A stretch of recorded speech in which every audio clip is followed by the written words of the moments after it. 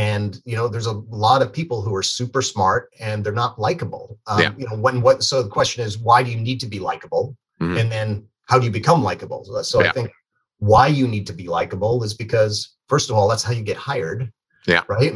Most people, they're hiring people. They're not, as I mentioning before, like to get into this industry, a lot of people look the same. Yeah. Right. But not everybody gets through the interview process. Like you Yeah. check the box and you have the technical skills, but do you want to sit next to this person for 10 hours a day? Yes. Like, is this person going to make your life, stressful, more stressful, less stressful? Yeah.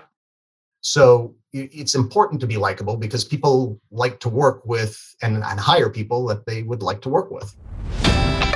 Welcome to the Leaders of Tomorrow podcast. My name is Chris Thompson, your host of the show and the head coach of the Student Works Management Program. This is a show dedicated to young and ambitious entrepreneurs and ultimately the leaders of tomorrow. Each week, we will bring you an inspiring interview or message to help you create the future you know you deserve. Let's get started. Hey, leaders. I've got a fantastic opportunity today to have Garth Friesen, who is the portfolio manager, formerly the CEO as well of Triple I Capital Management. So a hedge fund in Boca Raton, Florida. He worked in our program, 30 years ago, University of Western Ontario grad. And shout out Joe McLean for reconnecting me. Who was also in a pod earlier. And Garth and I just have a fantastic conversation. He wrote a book, Bite the Ass Off a Bear, and he basically talks in the book about how to get involved in the financial industry, in investment banking, and the types of ways that you need to think, how to get the job, and then how to keep the job and excel. I read the book and loved the book, and some of the conversations or points or stories that I really loved, I brought up in our conversation today. One particular one where he had $100 million profit trading day. So highly recommend this podcast. I know you're really going to enjoy it. And you know what we're up to? Finding amazing young leaders. So if you know anyone, please send them our way to studentworks.com, share this podcast, or send me an email at cthompson@studentworks.com. Have a fantastic day. Thanks so much. So Garth, welcome to the Leaders of Tomorrow podcast. So happy to have you here. Thank you, Chris. Good to see you again. Yeah, no, it's just awesome, and I'm really thankful for Joe for reconnecting us. Joe McLean, who was on the podcast, and I know a real good friend of yours from back at Western and Student Painters in the day. Yep, it goes back probably 30 years. Yeah, exactly. So tell me what you were like before our program. Before the Student Painter Student Painter program. Yeah. Yeah. So I was, probably not that atypical from any other university student. Yeah. I was 19 years old. Yeah. Taking a bunch of classes, which I had no idea what the relevance was for. Right. And, I had some ideas what I wanted to do in life, but, those were usually centered around the traditional professions that everybody, chooses or looks at, right? Like, right. At some point I wanted to be an astronaut, right? Okay. Wanted to be in med school. And right. So so pretty typical, starting out in college, like, you're very, you think you're pretty bright. You've got a lot of book smarts, but probably not a lot of skills outside of that. And I have a son who's going to college next year. Right. And, it's, I see some of the similar characteristics, right? Absolutely. Very knowledgeable in some ways, but, still lots to learn when it comes to life. Yeah. And just kind of where you want to target your efforts, right? That was a big piece as well. Right. And so, how did you find your experience in running your own business 30 years ago? Well, it's obviously pretty challenging, and I didn't go looking for the business, so to speak. It was like my friends were. This is how I got into it, and maybe I've never told you the story. Right. My friends were doing it, so I'm going to do it. Which is a lot of way things happen when you're young. Yeah. And so it was an eye opener. it was Yeah. definitely an eye opener going from where when you thought of what your job was as a student, it was to go to class and read the stuff that's assigned, practice for your tests, and Right. that's your job, is to do well in school. It was so different going into, I guess you call it a real job, right? Yeah. Where it's not about school. It's totally different skills that were required. So it was yeah, really challenging. I had a tough first year. I really Right. did. Yeah, no, I remember you saying that in our last conversation. And obviously decades ago, it's a long time to remember, each person's experience. But I remember you were a multi-year operator and really successful in your second year, which sometimes will happen. I know for me, my first year was really, really challenging and not really super profitable, and then figured it out. Okay, got it. Yeah, I'd like to be able to blame it on the territory, but Yeah. you But gave me a bum territory the first year. But in hindsight, it was, just the part of doing business is the school of hard knocks, right? yeah, and the learning. Yeah. So is there anything you still rely on from the program? Yeah, there's definitely a certain themes that I looked at. And I still have very, strong memories of, what went right and what went wrong in that first program. But the thing that jumps out to me now is, maybe, and it didn't jump out to me at the time, Right. was the focus on profits instead of revenue. Right.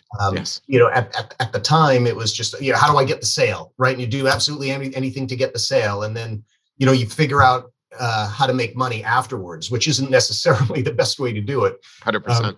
So I would say it's a focus more on, in the business world, as aside from a bunch of other lessons. But I would say it was the focus on the bottom line as opposed to just getting revenue. 100%.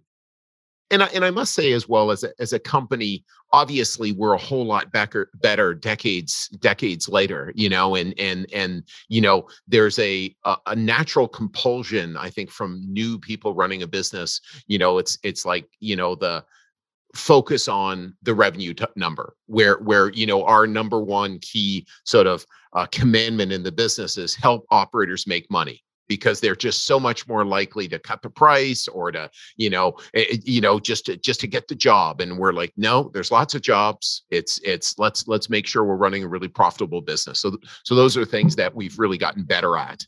Right, because I remember there used to be a focus on revenue. That's how you would get your quarterly, whether it's a target revenue or whether it's the top operators. I know revenue is easy to measure, but and without revenue you don't get profits. Yes, but revenue you could also get losses with just revenue. Yes, exactly. And I think the reality is always revenue.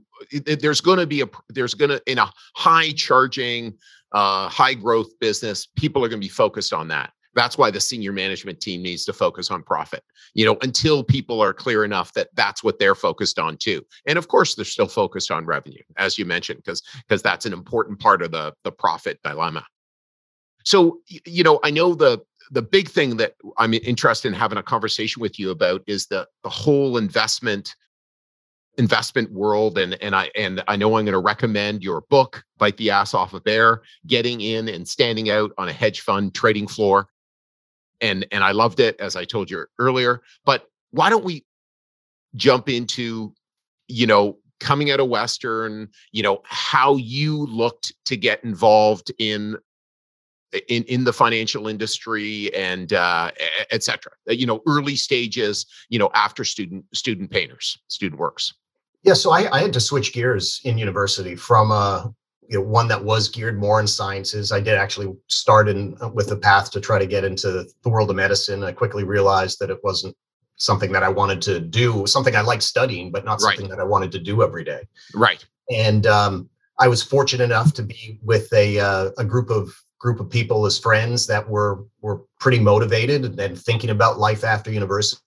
And one of them, who was a year or two ahead of me, went to work on Wall Street. Right. And when you're living in your small little bubble of university, you don't really think about what the world is like, outside of your city, outside of your country. but this guy had somehow, from University of Western Ontario, managed to get himself as an undergrad a seat on Wall Street, and it was just intriguing. As I just remember the day he found out, I was like, "How did you get that? Right? Like, how could why? He was a bright guy, very very smart." Was it Guy Metcalf?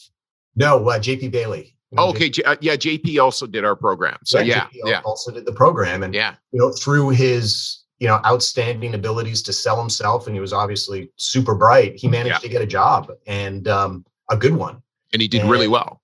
Really well. And that kind of motivated me to try to get into that industry. And so I tried, and unfortunately, JP's skills were much greater than mine at the time. Right. And so I couldn't get onto Wall Street, but I did get a job in the industry at a small Japanese bank in Toronto. Okay. And it was only like 30 people there, but it was a start. I was in, right? Got the foot in the door, and spent a couple of years there. And it didn't take long. It was really a question of, 3-6 months before I realized that in order to move up in the organization, and I realized in the industry as well, I just needed more skills. Right. So I went back to do my MBA also back at Western. Okay. And you did that full time? Full time.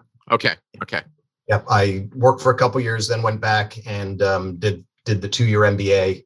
And it was much, much easier the second time around going to university than the first, even though the MBA was more challenging, but went in with a goal, right? Yes. Knowing what I wanted to achieve, know what I wanted to use the degree for, and immediately started recruiting and trying to get the job. So it was, a little easier in that respect. It was obviously it's a more difficult program, but that was the transition into the industry. And from there, a lot of fortunately the school had a pretty good reputation and still does with a lot of the American firms, and they were recruiting up at Western. And so that was the connection into the US.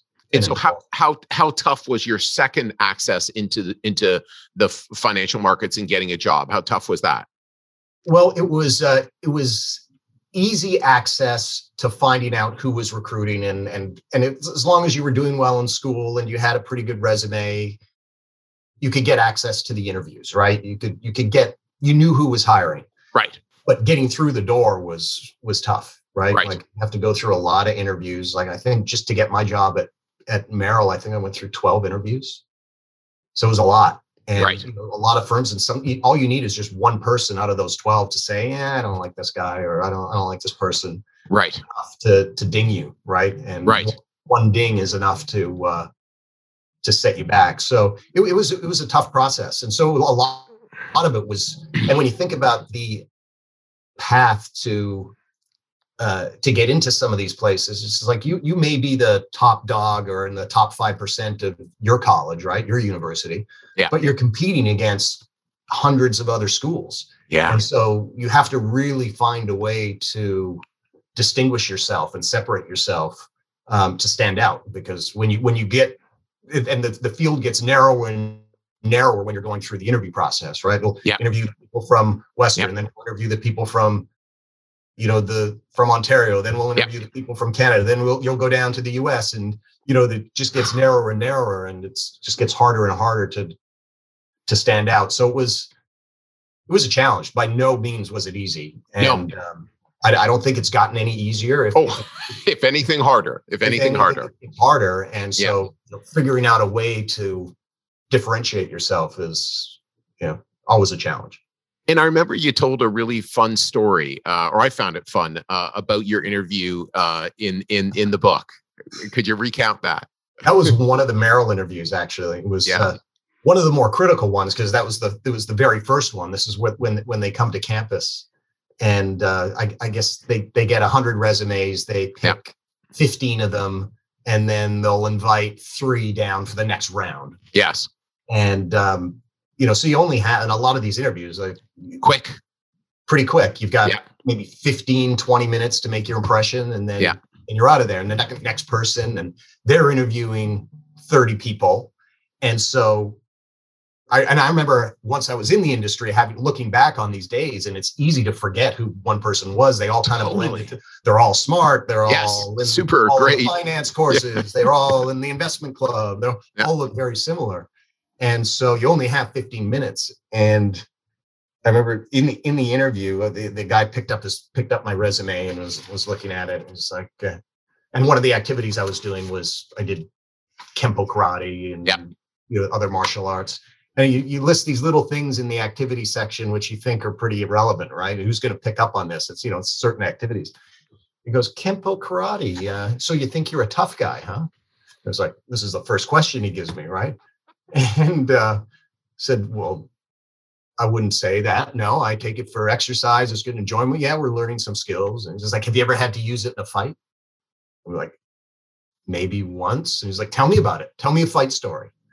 And so here I am looking at my watch thinking, it's like, where's this going? Like, I wanted to come into this interview and talk about my, eating this for finance. And yes. Yeah, all these courses I'm taking, why I'm good for the job.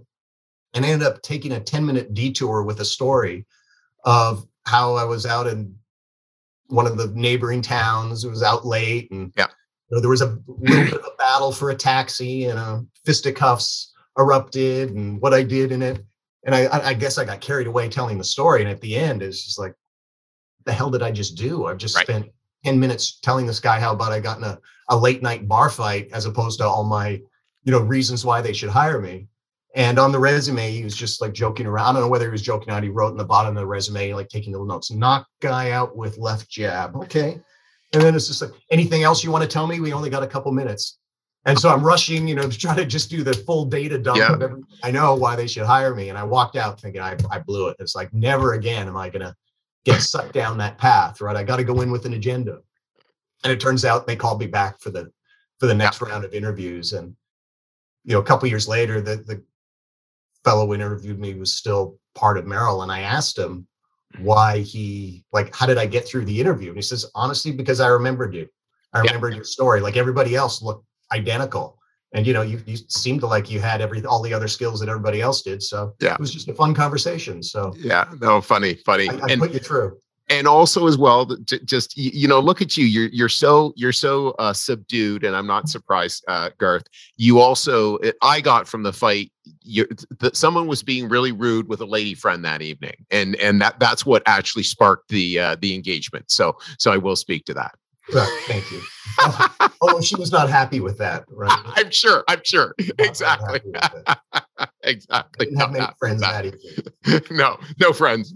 So, tell us about early on in your career and sort of next stages with, working up, further along in your career.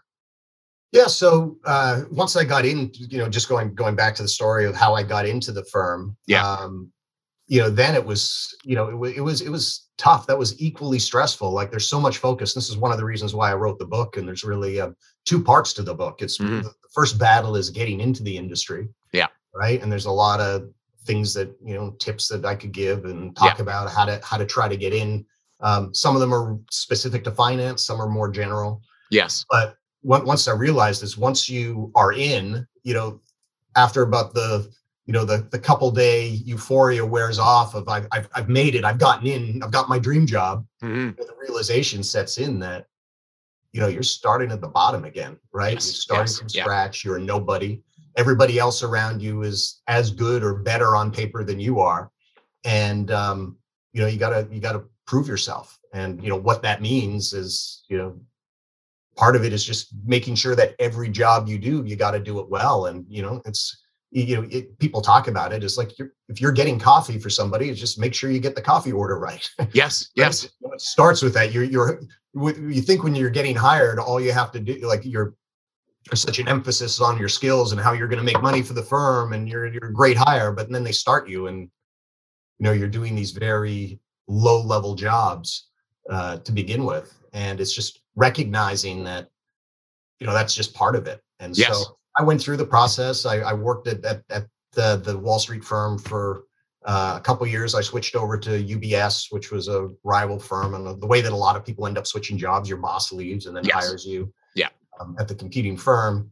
And then one of the customers that we did business with, I was on a swaps desk where we were, we were making markets, providing liquidity for hedge funds. Right. And one of the customers that we did business with was looking for somebody to join their firm. And I was introduced to that client by the salesperson who covered the account, and they made the connection. And at the time, UBS was being taken over by Swiss Bank, so there was a little bit of turmoil at the bank of, how many people were going to stay, who's going to go.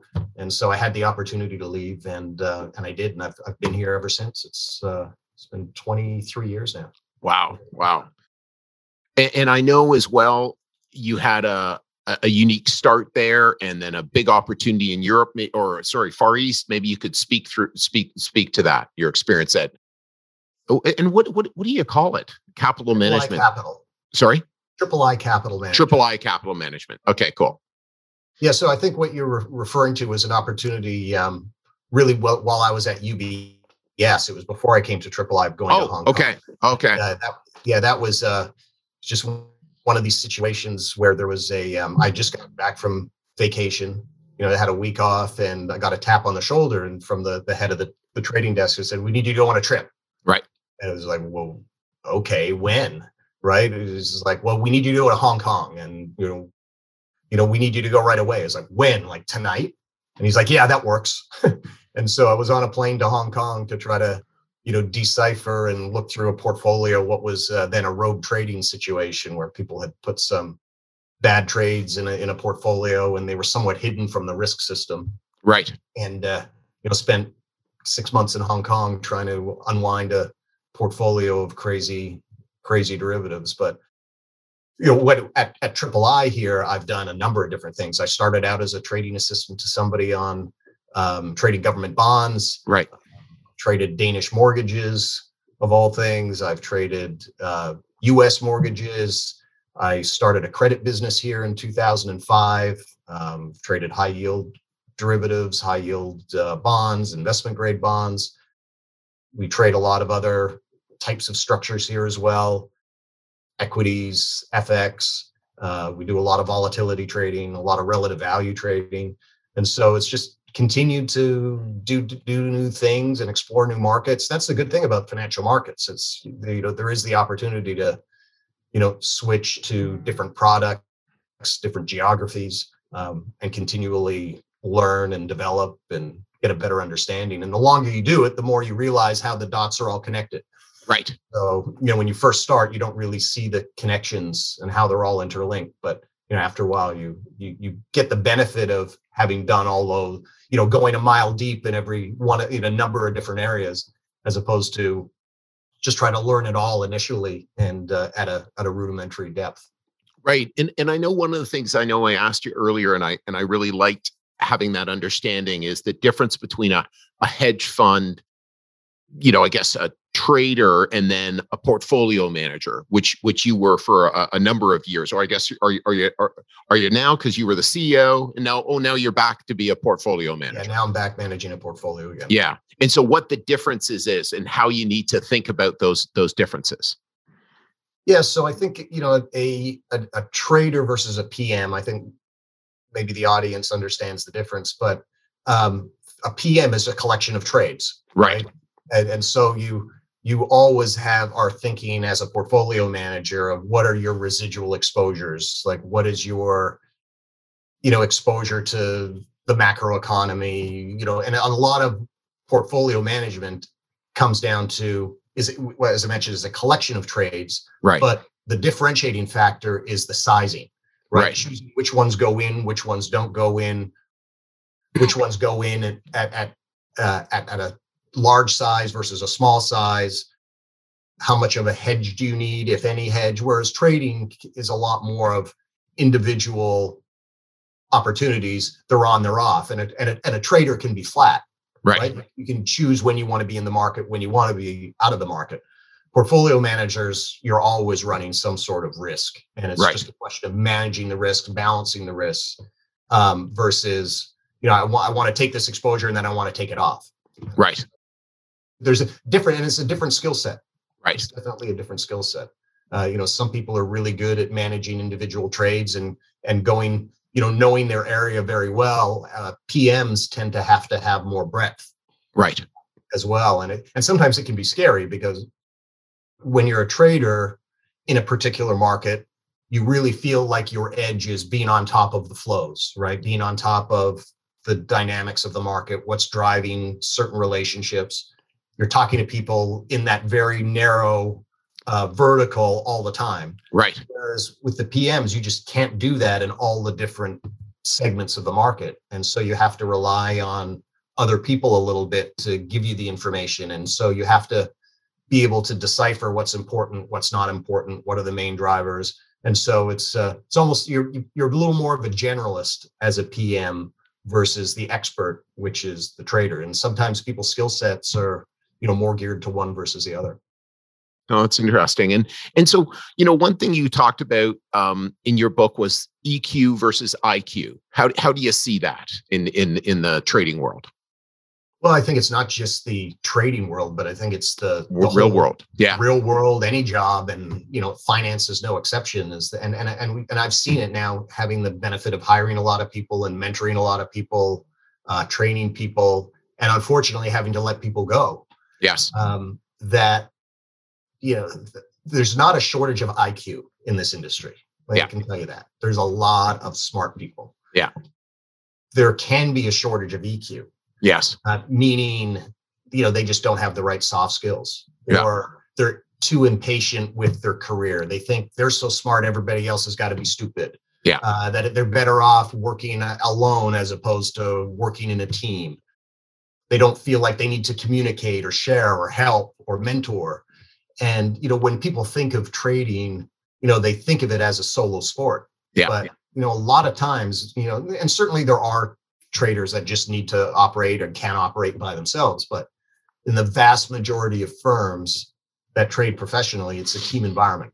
Right. Whether that's a small team or that's a large team. Mm-hmm. And, all the things that you have to have, all these EQ components to get along with the team, have to apply, right? Whether it's, integrity, doing what you say you're going to do, helping somebody else without asking for something in return, just thinking about the firm before you think of yourself. Yeah. There's a lot of these issues that come up. And at the end of the day, trading is a business. Investing is a business too. And with a business, you have a need for these soft skills. And I think it's sometimes left out that all I need to be is a quant. Yeah. And again, like there are jobs where all you need to be is a quant. Yeah. But that's not the majority of jobs. Exactly. And if you ultimately get to the point where you're a business owner, then you're definitely needing the EQs because you're hiring, you're letting people go, you're mentoring, you're training. You've got all these other issues that have to come into play where, you may be a quant early stages, but if you keep rising up in the industry to get to a management or a leadership role, you're not going to get very far without some of these soft skills. Yeah, those are EQ skills. Absolutely. And so, I know you referred in the book to Dale Carnegie as one strategy to improve your EQ. Maybe you could speak to that and any other ways to improve that in that area. Yeah. And just I think there's a lot of books are written about this that, there's a lot can be said, and Dale Carnegie's one of them that, he highlights, ways to win friends and influence people. And it sounds like a very gratuitous title, right? But, you could rephrase what's inside there is just how to get along with people. That's Absolutely. What it really means. Yeah. And I think a lot of it is how to be likable. Yes. And, there's a lot of people who are super smart and they're not likable. So the question is, why do you need to be likable? Mm-hmm. And then how do you become likable? So I think why you need to be likable is because, first of all, that's how you get hired. Yeah. Right. Most people, they're hiring people. They're not, as I mentioned before, like to get into this industry, a lot of people look the same. Yeah. Right. But not everybody gets through the interview process. Like you check the box and you have the technical skills, but do you want to sit next to this person for 10 hours a day? Yes. Like, is this person going to make your life, stressful, more stressful, less stressful? Yeah. So it's important to be likable because people like to work with and hire people that they would like to work with. Yeah. How you become likable, that's a different set of issues. And I think a lot of it is just not being so self-centered, paying attention when people are talking to you, having good, these are basically the skills that you learn as growing up. Yes. Mom and dad taught you. Yes. Mom and dad are hopefully teaching you, right? And that they actually apply. Yeah. and not being rude, and and this is again not finance. This is any industry, any business. Hmm. To just make sure you get along with people, and Yeah. that's such a big thing. I've seen people come and go in this industry largely because they just don't get the joke, right? Yeah. That it's a team, Yeah. right? Everybody's working for the same thing, and yeah, it's an individual performance business sometimes. Yeah. But like baseball, right? There's a time for individual performance and there's a time for teamwork. Yeah. And people who can't get that aspect of teamwork, don't last very long. Yeah. Right? Or don't have careers, they have jobs. Yeah. Yes. That's a great point. Yeah. And then also it's just, it's like when something bad happens, how do they handle it? Can they kind of just, go with it? Or there's all sorts of anxiety and bad feelings and emotional turbulence rather than, we'll get this next one or whatever whatever the senior people say, right? And this, okay, this is the culture. This is how they handle this stuff, but understanding, like you said, they don't get the joke, right? It's really important to get along, right?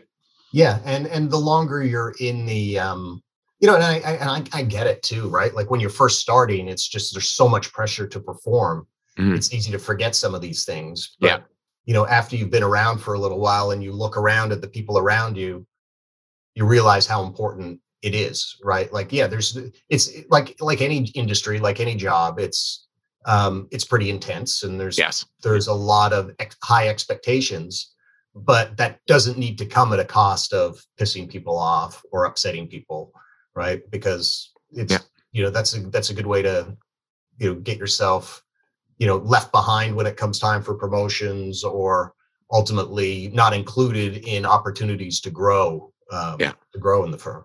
Yeah. Yeah.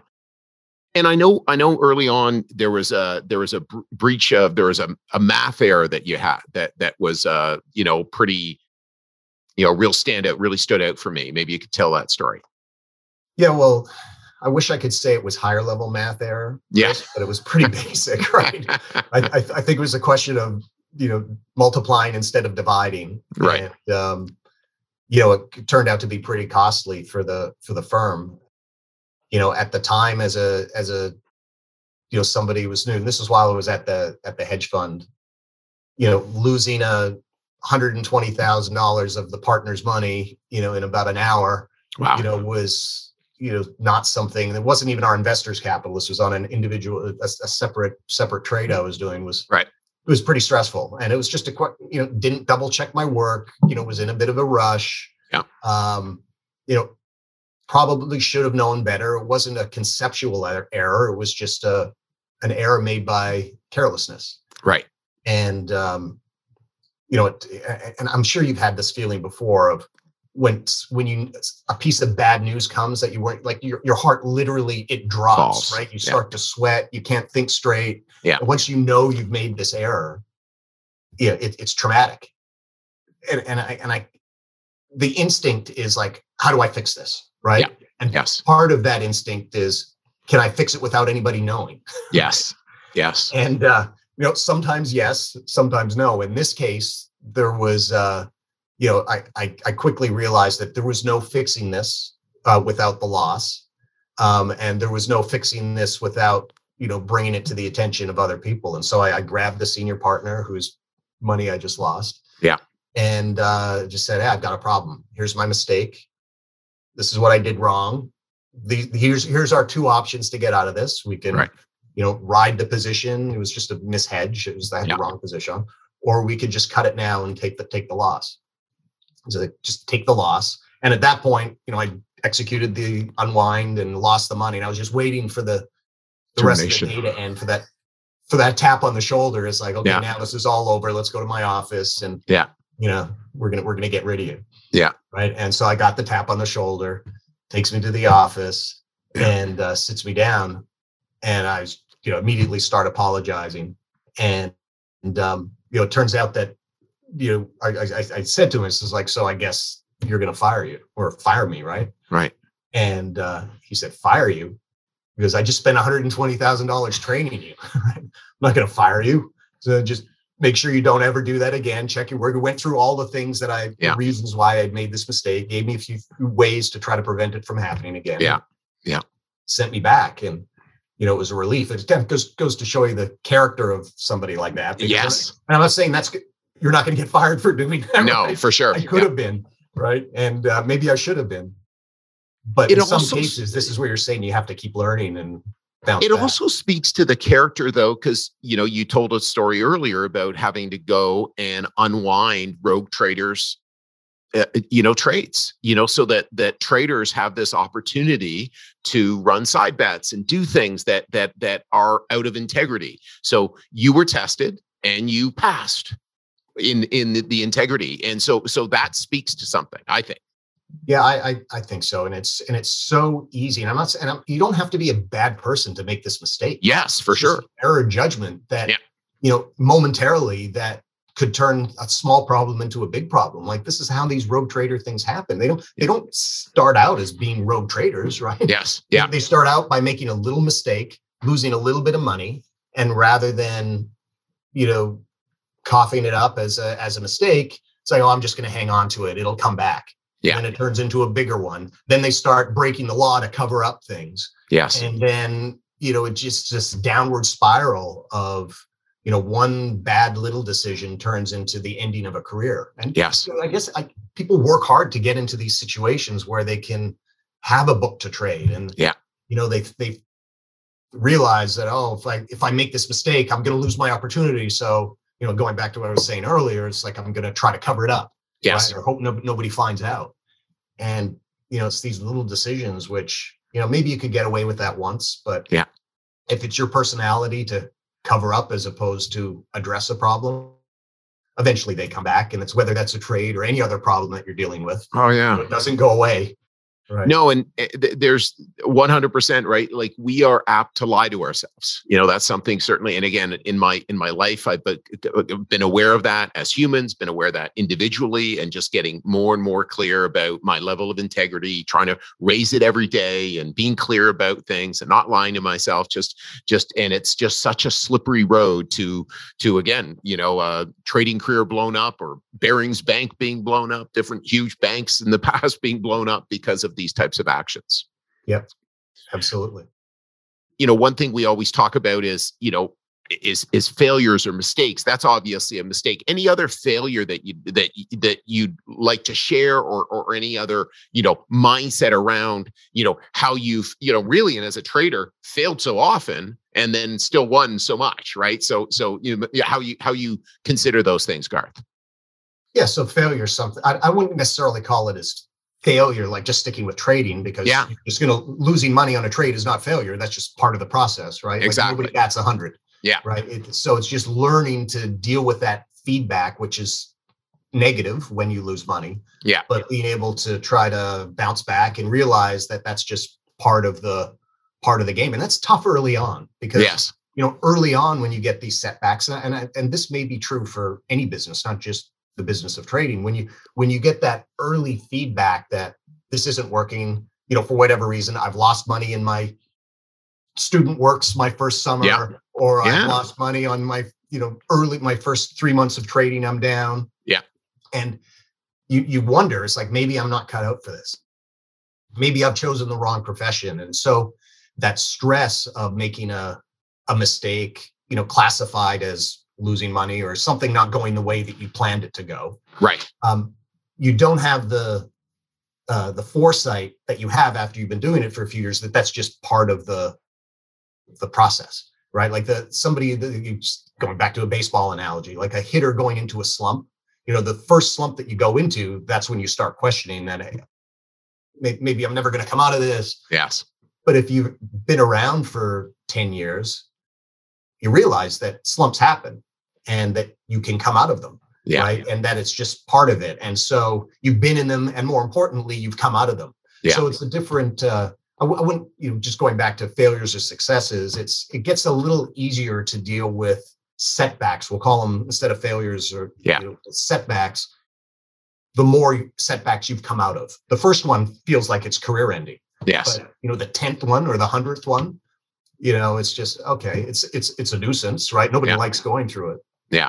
Yeah. But it's I'd say that's probably the main lesson. And I would say the other factor, like big mistakes, is the big mistakes and the worst mistakes aren't always the same, right? I think the differentiating factor is whether they're consequential or not. Like I've made some bad mistakes, but they were early on in my career, Right. and kind of inconsequential, Right. right? The mistakes that are career ending are the ones that you have to worry about. So that may be a small mistake, Right. Yeah.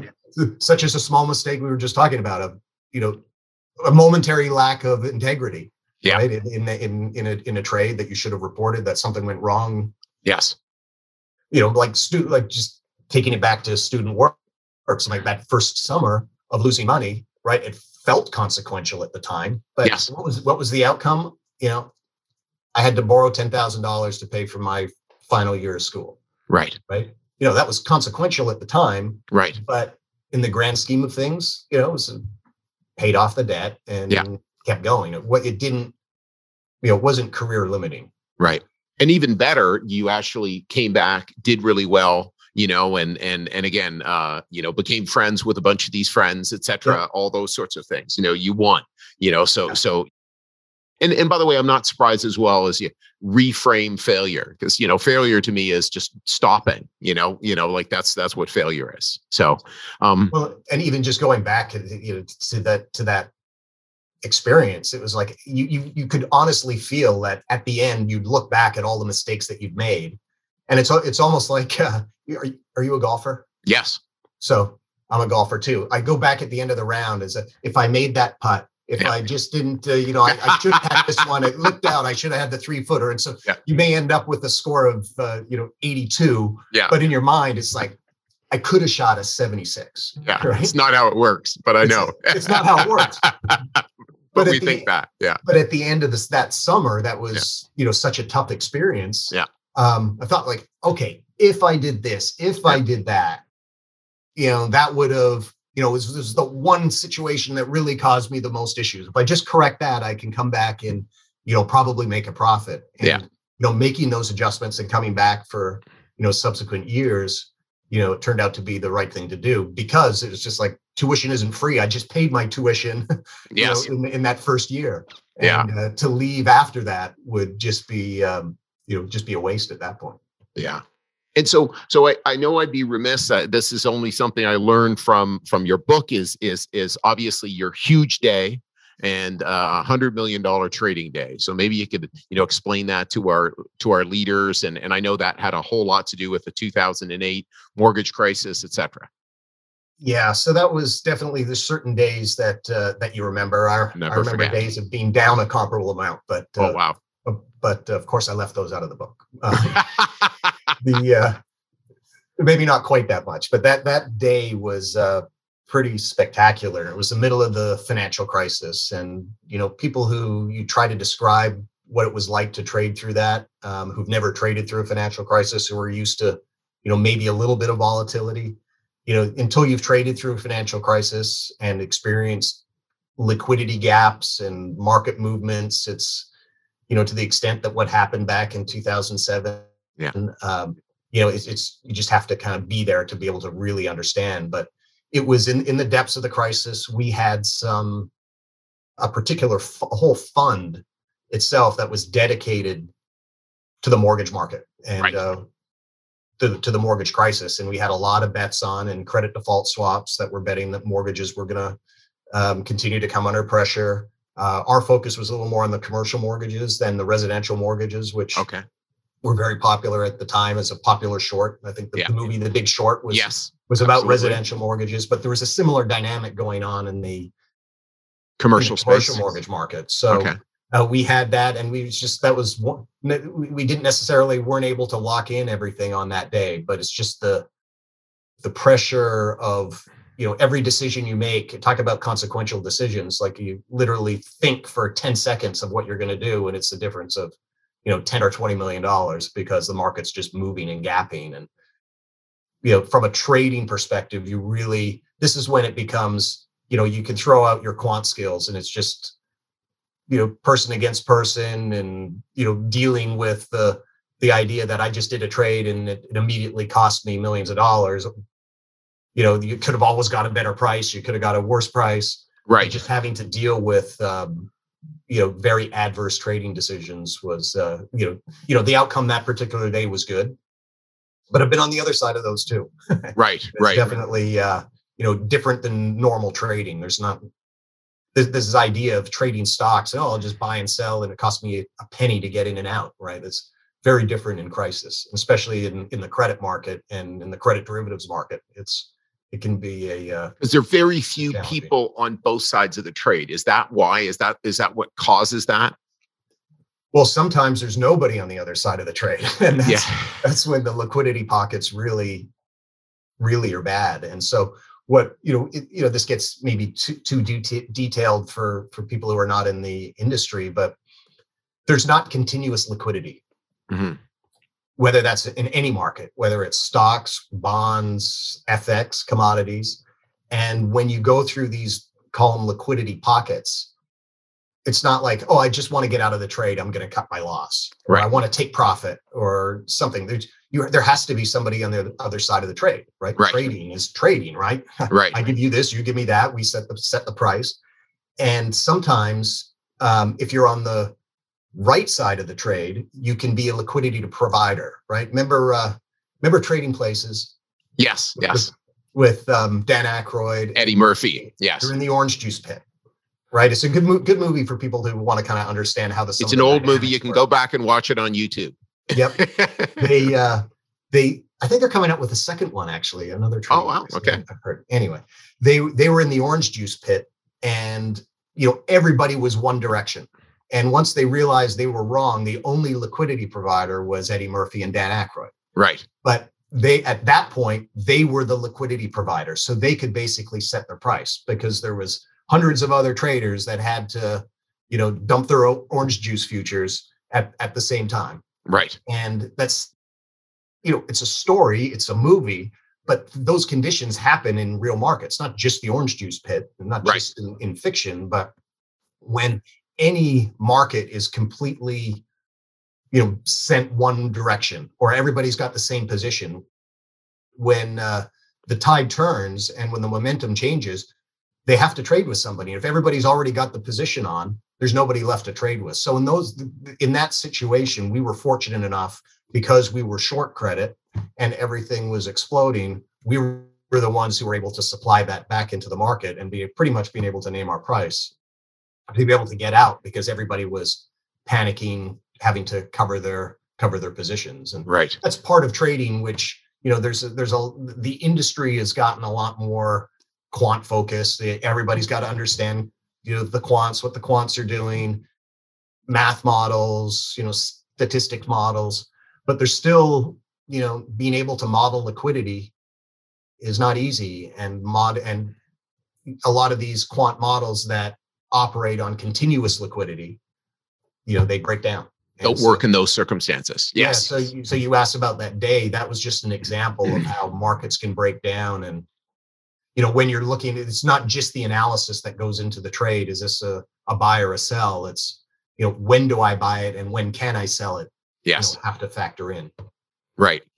No, that's really, really fascinating. And I know one of the things is you spoke about, and there's so much psychology around trading, and I know a lot of our leaders as well are traders. There's no question that that's a big change in the market. As more and more young people are trading. So what sort of advice would you give them, or on, especially on the psychology of trading?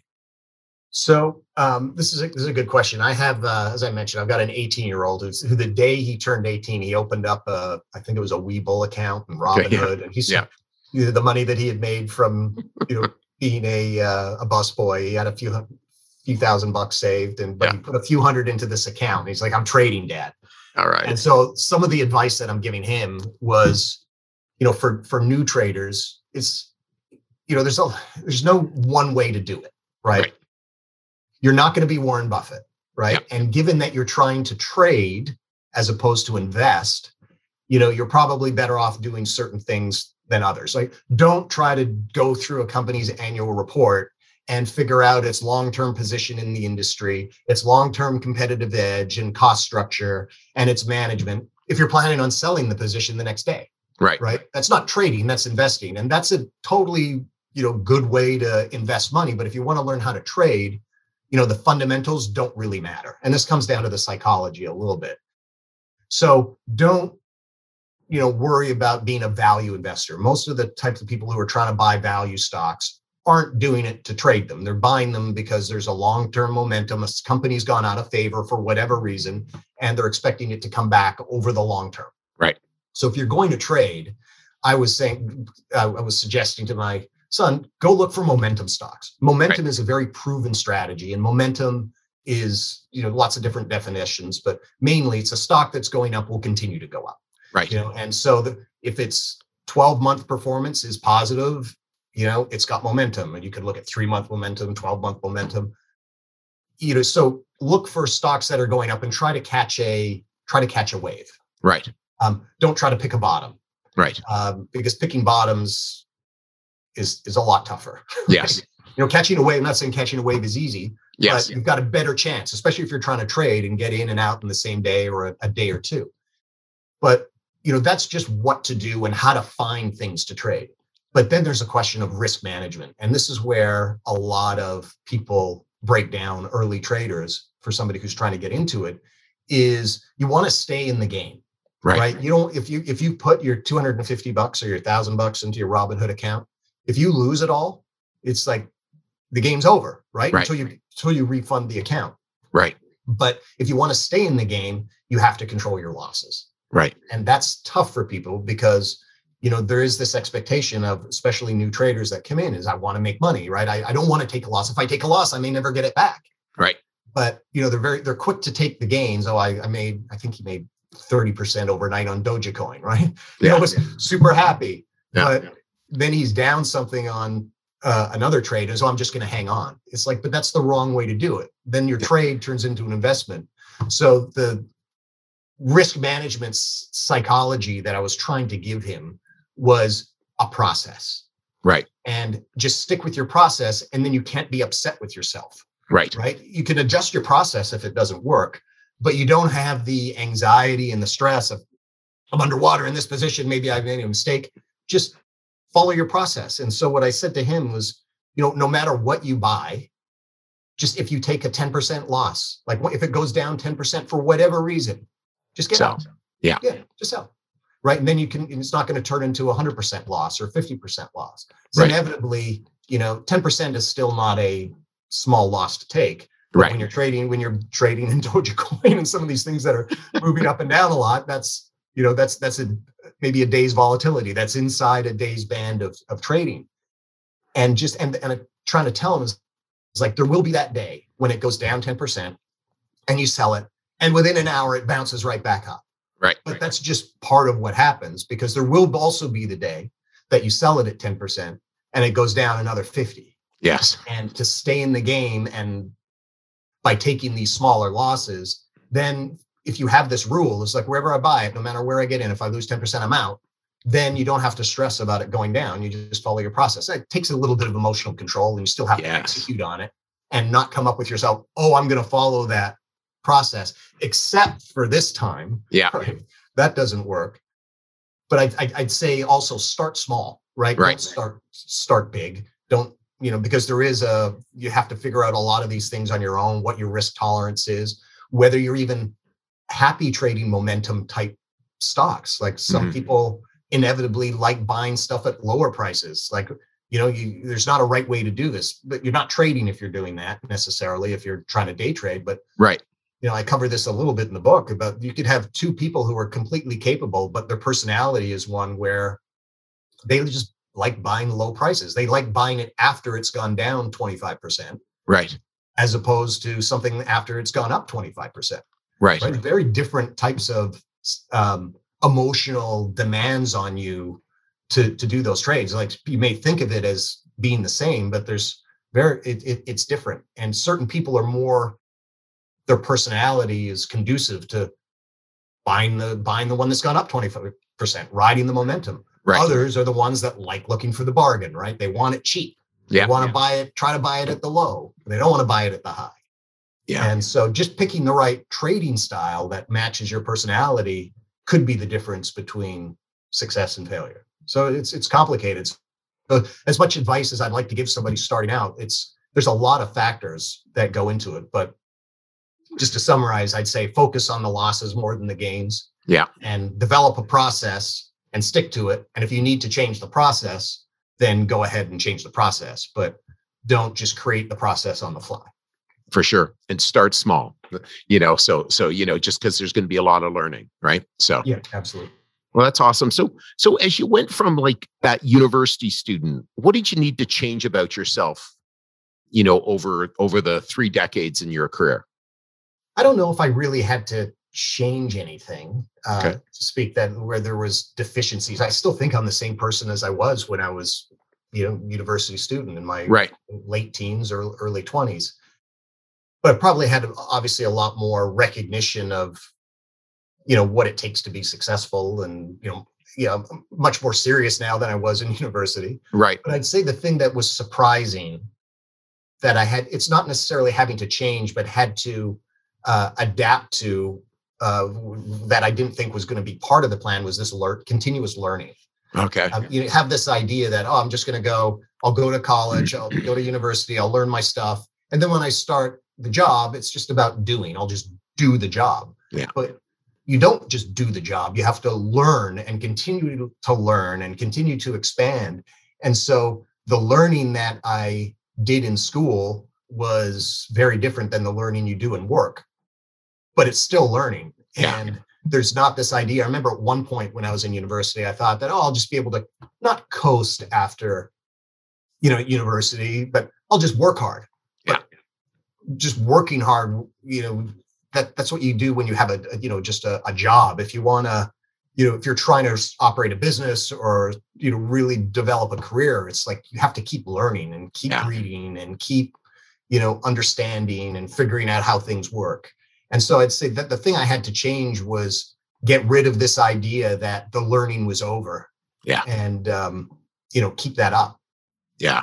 And actually, one thing I haven't asked you, and I think it's worthwhile, is just, sort of what is the life of a hedge fund, trader or a portfolio manager, work-wise, maybe in your 20s, 30s, 40s, that sort of thing. What's it take, capacity-wise, work-wise?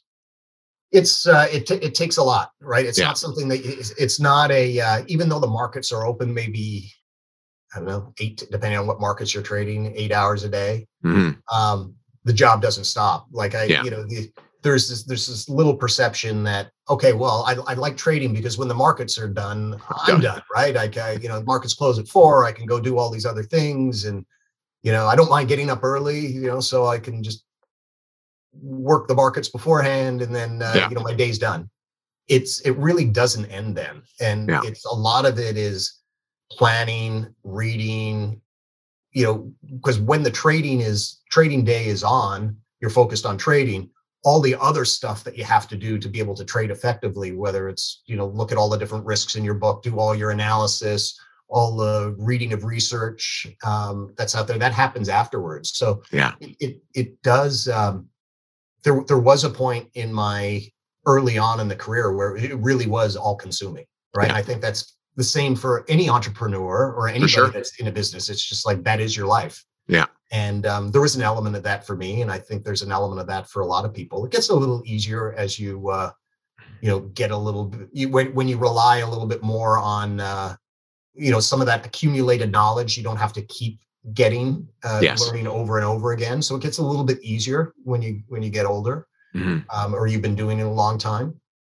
But, typical day, I'll get up at 6:30, jump on my Bloomberg, see what's gone on overnight, see what's gone on in Europe, what's gone on in Japan, check out a few emails, get into the office by, my commute's pretty short. It's like 8 minutes for me to get to the office. Yeah. I'll be in the office by 7:30, start talking to the team. We have a night desk that was there, that may be there. We have a European desk, get the download of what happened overnight. and then just start trying to figure out what's going to happen that day, what the impacts. A lot of times we have numbers at 8:30 in the morning, economic numbers that often drive the markets. Sometimes it's something that happened overseas that's driving the markets. Right. And then once the trading's done, that's when you kind of get back into groups and talk about what's happened, do other meetings, other calls. So these days my day is done a little bit earlier than in my 20s and 30s, where Right. Once I got home, then I just get back on and keep reading research. Now Right. I as a having done, I don't have to stay quite on top of it as much as I did earlier. Right. And I'm sure as well, sometimes people will summarize things, I imagine, right? At your level here, Yes. Here, Garth, and here's the numbers. And, but at that point, you're putting together number packages for more senior people in your organization. Exactly. Now I'm the recipient of those reports as opposed to the producer. Exactly. Right. Which is great. So Which seniority works. And I think a lot of it is also just you develop a filter over time. And I think this is the same for any business. For sure. You kind of figure out what's important, what's not important, and learning. Once you figure out something that's not important, you don't spend any time on it. Yes. Right? Not, it's like there's certain things that would be nice to know, yeah, but are not needed to know. Yeah. And when you early on in your career, you don't necessarily know the difference. Good point. Later on, you do. And Yeah. so I just don't waste time on stuff that's irrelevant anymore. And so what about habits? Any habits, key habits that some of our leaders would want to steal from you, Garth? Well, I would say, it's a question of just being consistent with your approach to the career. It's like, it's, being, whether it's persistence in learning, whether it's persistence in trying to get to the right answer. It's really not a question of getting it right the first time. That's not, it'd always be great to get it right the first time. Right. But it's doing, having a whatever it takes attitude, I think, is what helped me. Right. And it wasn't always easy. Like, it came a lot easier to other people, certain things, but just not having that grit to not let go of the end goal and doing whatever you need to do to get there, whether it's going back to school because you needed to go back to school, or whether it's, spending that extra time reading that research report, or making sure that you really understand something at a deep level as opposed to on a cursory level. I think those are some good habits. And, one expression that, I learned a long time ago, which I think is applicable to a lot of different things, is, you ever heard of the expression, to teach is to learn twice? Yes. Love that. And, you think you know something, but you take, trying to explain it to somebody else. And when they ask sometimes what the most basic questions are, unless you have a really good answer back for them, you don't really understand it. Yeah. Right. So to understand something at a very deep level, you have to also understand it at a, at a higher level. Yeah. And, so I think, as a habit, one of the things I try to do is, whether I, I'm doing it formally, like doing some sort of teach-in and, explaining something to somebody, or just writing an article about something. It forces a discipline on, the process of understanding that you may not have if you just, I get it, right? Yeah. To have to explain it and understand it and have to withstand questioning. Yes. Is a different level. So I think that's a good habit for people to get into, is just, if you're going through the trouble of learning it a little, spend the extra time and really learn it. Yeah. I have that habit as well. I got told that years ago, and I, as soon as I'm reading something, or then again I test myself, and sometimes I find myself wanting, Garth. So, but that's great, right? Oh, I don't really have a full grasp of this. Okay, try again. So, and then and when we take it out of our head, a lot of times we'll find that. Oh, gee, this isn't so clear. And then, but then also a lot of times in those conversations, we actually can figure it out better too. Right. Even just talking about it can help. Absolutely. Right? Yeah. So before I ask my final question, is there anything else that you'd like to share? I know I read your book and I had a few questions about that. Anything else that you think would be important for our leaders to understand? I think there's a tendency to for some people to just go the way that gravity's taking them, or Mhm. a momentum is taking them in a certain direction with their career. And it's Right. not always the right thing to do. Doing the work up front of aligning your natural skill set or your natural capabilities and your natural advantage, and everybody's got something, Yes. right? Just to figure out what that is and try to find a career or a job or a business opportunity that is in sync with that is worth the time. Yeah. Because not everybody's suited for every job, Mhm. but everybody's suited for something. Yeah. Right. And doing the self-assessment, and there's a lot of different personality assessments that are free and available for people to take, thinking about, what am I good at, Yeah. and what am I not so good at? What opportunities leverage that as opposed to inhibit it? Like, Yeah. if you hate public speaking, right? You can't stand getting up in front of somebody.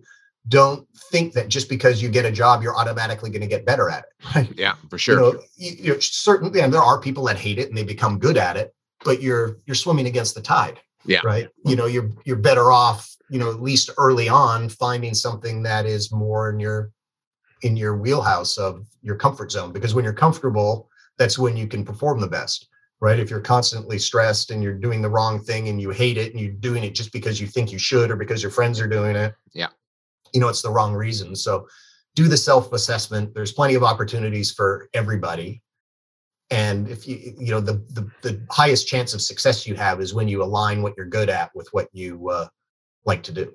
Yeah, no, and certainly that's something very apparent in, my reconnection with you is you really find this work fascinating, right? You're really interested. That's that stands out. And again, something that I see consistently again with our most successful alumni is they love what they do. So it's interesting. It's like, again, if you were no longer were working at, Triple I Capital Management, you'd still be interested in the markets. You'd still be trading the markets, and not just as a way to make money, but also just because that's something you're passionate about, I can imagine. Yeah, like you got two magazines on the table. Are you going to pick up a Sports Illustrated, or are you going to pick up, Forbes? Right. Yes. Yeah. Exactly. Right. No, those are great tests, right? And to sort of say, hey, what interests me. So, final question, Gareth. When you think of a leader of tomorrow, what comes to mind? So you're not looking for a name as much as you are characteristics. Yeah, right? Characteristics. Yeah. So I don't have a name for you, because by nature of the leader of tomorrow, we don't know who that's going to be, right? Absolutely. I would think that there's probably a few characteristics that I would focus on.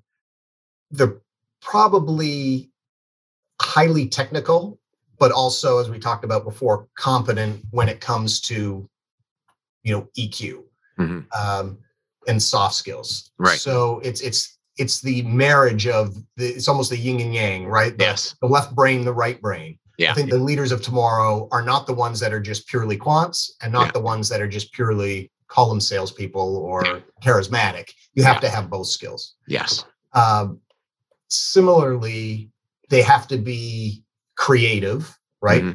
And especially in this world of AI and everything being automated, be able to think of things differently, but also be able to follow a process, right? Like being creative and not being able to follow a process to get something through, whether it's a new business, a new technology. I think you have to be able to marry those two. And, also on the side of probably have to be aggressive, right? Have to be aggressive with their career, have to be aggressive about meeting people, aggressive about finding connections, people who are not going to, just let something happen to them. They're going to be the ones that make it happen. But at the same time, they have to do it in a way that's, ethical. Right. Like there's a lot of people that try to cut corners and, that are aggressive, but in a way that, is compromising to others. I think the real leaders of tomorrow, the ones that are going to be, have sustainable businesses and sustainable careers, are able to marry both of an aggressive personality towards achieving their goals, but also do it in a way that's, ethically sound. People underestimate the role of ethics. Oh yeah. We just focus on winning and losing, and it catches. I can tell you, Chris, I've seen it so many times. Like just small compromises lead to bigger compromises, and in the long run, it catches up to. I just love your answer. And it's holding two diverse things at the same time, two conflicting things at the same time, right? And that's actually what successful people can do. It doesn't surprise me that you gave three of those things, the yin and the yang, but and being able to marry them all and to be really, again, successful in the world, really powerful in the world, and make a difference. So it's just awesome.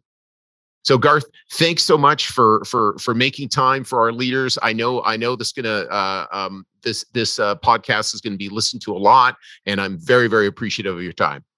Thank you, Chris. Thanks for having me on the show, and thank you for everything that you've done for me over the years. Oh, well, my pleasure. So looking forward to staying connected, and we will talk to you soon. Sounds great. Thanks you so much. Bye-bye. Hey leaders, I hope you enjoyed this episode.